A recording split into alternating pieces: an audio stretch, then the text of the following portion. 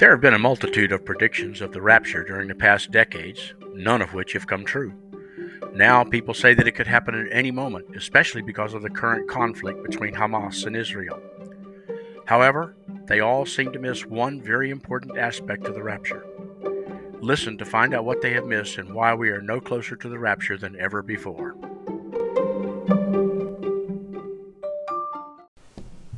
I love you guys.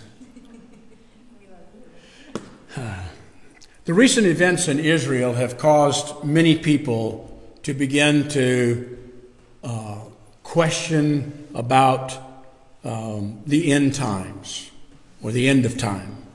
They want to speculate. We always speculate when things begin to happen that seem to fit into what we call Bible prophecy. Now, most humans seem to have a propensity for trying to understand the future. Astrologers, palm readers, and other types of fortune tellers capitalize on this hunger of humanity, and they're able to make a good living predicting the future. And that's regardless of their track record. So, they don't always have a good track record. I'm wondering if maybe weathermen don't fit into this also, of trying to predict the future. When the daily newspaper was a part of our lives, people would turn to the horoscope very quickly just to try to get a handle on some sort of indication as to what their day might be like. I know of Christians today who go online every day looking for a prophetic word from somebody to sustain their life. I don't need to say how sad that is. Whenever someone begins to be serious about their Christianity and they want to go to the Bible, they generally want an understanding of the book of Revelation. It's the first thing out of the box. And there's no end to the number of books, videos, sermons, and things designed to fulfill that need on the book of Revelation. I have almost 200 videos on YouTube, and the most popular one by far is the Antichrist. Out of all the messages I've given, Antichrist still sits at the top. Now, with the events in Israel, people are wanting to know how all of this fits into Bible prophecy. Now, many are convinced that this is a definite beginning of the end. Now, the focal point of the end times for many Christians is the rapture of the church. That's the focal point. That's where we start. And there are many verses of the Bible which are used to support this teaching, but the foundational verse is in 1 Thessalonians chapter 4 and verse 17, which we read a moment ago. Then we who are alive, who are left, will be caught up together with them in the clouds to meet the Lord in the air, and so we will always be with the Lord. Now, as is so often the case, this verse is lifted out of its context to build a doctrine. I don't know that Paul was trying to build a doctrine when I look at the context, but this one is lifted out, and much of the intent of the passage is lost as we focus on this doctrine. So let's consider the entire passage verse by verse. Beginning in verse 13, we read, "But we do not want you to be uninformed, brothers, about those who are asleep, that you may not grieve as others who have no hope." This verse shows that there was some concern among the believers about those of their friends who had died before the Lord returned. So Paul assures them of the resurrection of their loved ones. In verse 14 we read, "For since we believe that Jesus died and rose again, even so through Jesus God will bring with him those who have fallen asleep." Now, this is another verse that people take and build a doctrine on. They try to build a doctrine called soul sleep. I don't know if you've ever heard it or not. I've heard it a bunch. And they do that because of the word asleep. It's an English word, not a Greek word. Okay? But it's not accurate. Soul sleep is not accurate. For instance, we formerly used the word died when someone quit breathing in this plane, right? But what do we say now? We use the word passed. They have passed. So someone in the future is going to come along and develop a teaching about passing based on this usage. We strive so hard to be different, to come up with a truth that no one yet knows, but we usually end up with something ridiculous and not completely supported by Scripture. Paul continues with his exhortation of assurance for those who are worried. In verse 15, he says, "For this we declare to you by a word from the Lord, that we who are alive, who are left until the coming of the Lord, will not precede those who have fallen asleep." Now he's basically saying that we will all be in this meeting the Lord thing together. We will not go to be with the Lord before those who have died. Now he then tries to lay out the order of events for them to understand. "For the Lord himself will descend from heaven with a cry of command, with the voice of an archangel, and with the sound of the trumpet of God, and the dead in Christ will rise first. Then we who are alive, who are left, will be caught up together with them in the clouds to meet the Lord in the air, and so we will always be with the Lord. Therefore, encourage one another with these words." Notice that the purpose of this entire section of 5 verses is to find encouragement when thinking about what happens to those who have died. That's the purpose of the passage. And we seem to miss that part while we focus on the doctrine of the rapture hidden within these words. As I said a moment ago, the rapture is the focal point for all end-time teachings of the modern era. Now, there is no record of the early church ever teaching the rapture. Can't find it anywhere. The earliest church fathers expressed their belief in various eschatological views. Eschatological is short for eschatos, which means last things.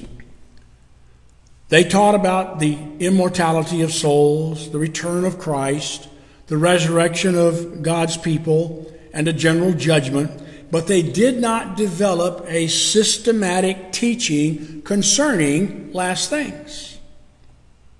And most certainly, there is no record of a belief in a rapture or a secret coming of the Lord for almost 2 millennia. The rapture first came into awareness through the teachings of Edward Irving and J.N. Darby in the early 1800s. Now, Darby was the foremost teacher of the Plymouth Brethren at that time. And C.I. Scofield was enamored with Darby's teachings, especially the idea of a 2-stage return of Christ, one hidden, one public. Now, Scofield introduced these concepts in his reference Bible. How many of you ever heard of the Scofield Reference Bible? Okay, yeah, we've heard of it. The Scofield Reference Bible was the best-selling Bible for a few decades from the 19th century into the middle of the 20th century before the newer translations began to appear. Therefore, Scofield's influence on Christian thought should not be minimized.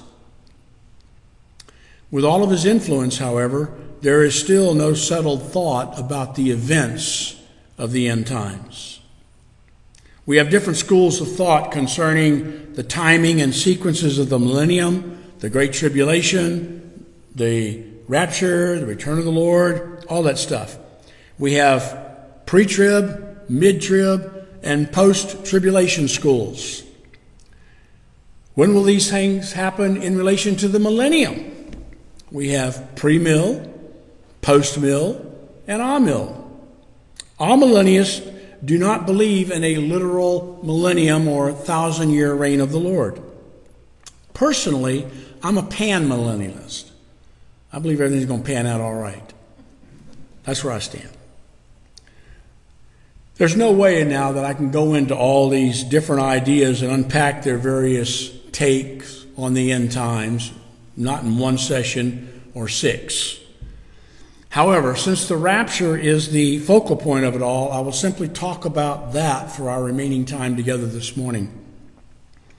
Verse 17 of 1 Thessalonians is where the concept comes from, as I said. Then we who are alive, who are left, will be caught up together with them in the clouds to meet the Lord in the air, and so we will always be with the Lord. Now, this is the single verse upon which all the rest of the teaching about the rapture is built. Those teachings have produced novels and movies and cartoons of mass destruction as the saints of God are removed from the earth in an instant of time. You've all seen them. There's the Left Behind series of books and movies. There's the tracts that are presented. There's all kinds of stuff. But there's nothing in this section, and we've looked at all 5 verses, there's nothing in this section about anything else with which we have become familiar. None of that is here. This section does not tell us about the timing, other than that it will happen at the coming of the Lord. That's the only timing that we have. And what did Jesus say about that? Ain't nobody got it figured out. All the rest of it, tribulation, fear, left behind, planes crashing, beds being empty, are the results of the false concept of the rapture being applied to other verses of the Bible. Now, I say false concept because this verse by itself teaches something quite differently from what we have been told. Even if you just take this verse by itself looking for a doctrine. The words caught up translate the Greek word harpazo, which is used only 13 times in the New Testament. And none of the other times is it used in any idea of connection with the Lord. It has the idea of force being used and is translated by that word caught up or taken away or pulled, and it's in other ways it's translated. So when someone refers to the rapture as the great snatch, this is what they mean. It's a forcible removal. Now, there is certainly a catching up the saints to meet the Lord in the air. I'm not denying that. But this is where the teaching goes off the rails. It's in the word meet. Meet the Lord in the air. We will rise to meet the Lord in the air, and so shall we ever be with the Lord. An assumption is made here that is not supported by the text. The assumption is that we return to heaven with the Lord. That's the assumption. It is this thought that had to give rise to the 2-stage return of the Lord that Darby and Schofield promoted, because all of Scripture has always proclaimed and it's always been known that the Lord returns to the earth to establish His kingdom. We all know that. We stand on that. Therefore, we had to supply this secret coming to make this verse teach the rapture. But that is not what the word meet means or indicates. Here's a quote. It is used in the papyri. Papyri is plural for papyrus, which was a form of paper that was used, okay? It is used in the papyri of a newly arriving magistrate. It seems that the special idea of the word was the official welcome of a newly arrived dignitary. Now, this quote is taken from Vine's Expository Dictionary of New Testament Words, which is the standard reference book for people who don't read Greek. If you were wanting to study a little bit deeper into the Bible, you would have this book in your reference section, because it's designed for those who don't read Greek. And Vines quotes Moulton's Greek grammar, which is a standard textbook for teaching the grammar of the New Testament. the magistrate, the king, is arriving at the gates of the city, and the people go to meet him. Okay, that's the picture. That's the scenario. Where do they go from there? When I come to your house and knock on your door, where do we go? Do we go back to my house, or do we go inside yours? We go inside yours. That's the meaning and application of the word meet that's used here in this passage. We go out to meet him as he comes, not go to meet him to take off. There is no disappearing from earth, leaving hapless folks to defend for themselves. I'm almost out of time, but let's look at just one. We do want to get there before they close, right? I'm almost out of time, but let's look at just one of those passages that have given rise to the teaching about chaos occurring surrounding the rapture. And that's in Matthew chapter 24, verses 40 to 41. Then 2 men will be in the field. One will be taken and one left. 2 women will be grinding at the mill. One will be taken and one left. And this is where we get the scenario of people taken off. The rapture is taught first, and then this verse is given as supporting a particular scenario. If the bus driver is a Christian, the bus will crash as he is snatched from the driver's seat. If the pilot of the airplane is a Christian, the plane will crash because he has been removed from the plane. However, these ideas are exactly the opposite of what Jesus said in this very passage. Let's take a look. In Matthew 24 and verse 37, he says, "For as were the days of Noah, so will be the coming of the Son of Man. For as in those days before the flood, they were eating and drinking, marrying and giving in marriage until the day when Noah entered the ark." Life was happening. Life was going on. Nothing was changed. And they were unaware until the flood came and swept them all away. So will be the coming of the Son of Man. Who was it that was unaware? All the people outside of Noah's family. Who got swept away? All the people outside Noah's family. I got to close. Does it matter whether you believe there will be a rapture or not? No, doesn't matter. Thankfully, our salvation does not hinge on our doctrinal beliefs. For instance, baptism. Some people believe in sprinkling. Some people believe in dunking.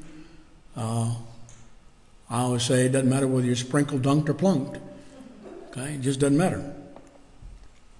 I was once told that since I did not believe in the rapture, I wouldn't get to go. That's a high level of misinformation and misunderstanding of the ways of God and our salvation. I appreciate, though, what I was once told about this whole thing. Look at the very last verse on the section on the rapture. Therefore, encourage one another with these words. Remember, the purpose of the passage was encouragement for those who wasn't sure what happened to their loved ones who had already died. Paul was writing to encourage them, to assure them that doesn't mean they've missed out on anything. And this brother told me, he says, whether someone believes in the rapture or not, this section is to be used to encourage them. That's what these 5 verses are about. Paul is dealing with some unanswered questions. He wasn't trying to build a doctrine about the end times. We find more of that in 1 Corinthians 15, where he deals with the resurrection. So therefore, be encouraged by the fact that the Lord has not left us to our own devices in this situation. It's not up to us. It's not up to me. He has determined that at some point we shall all be with him, and our understanding of the timing of how that happens in no way alters the fact.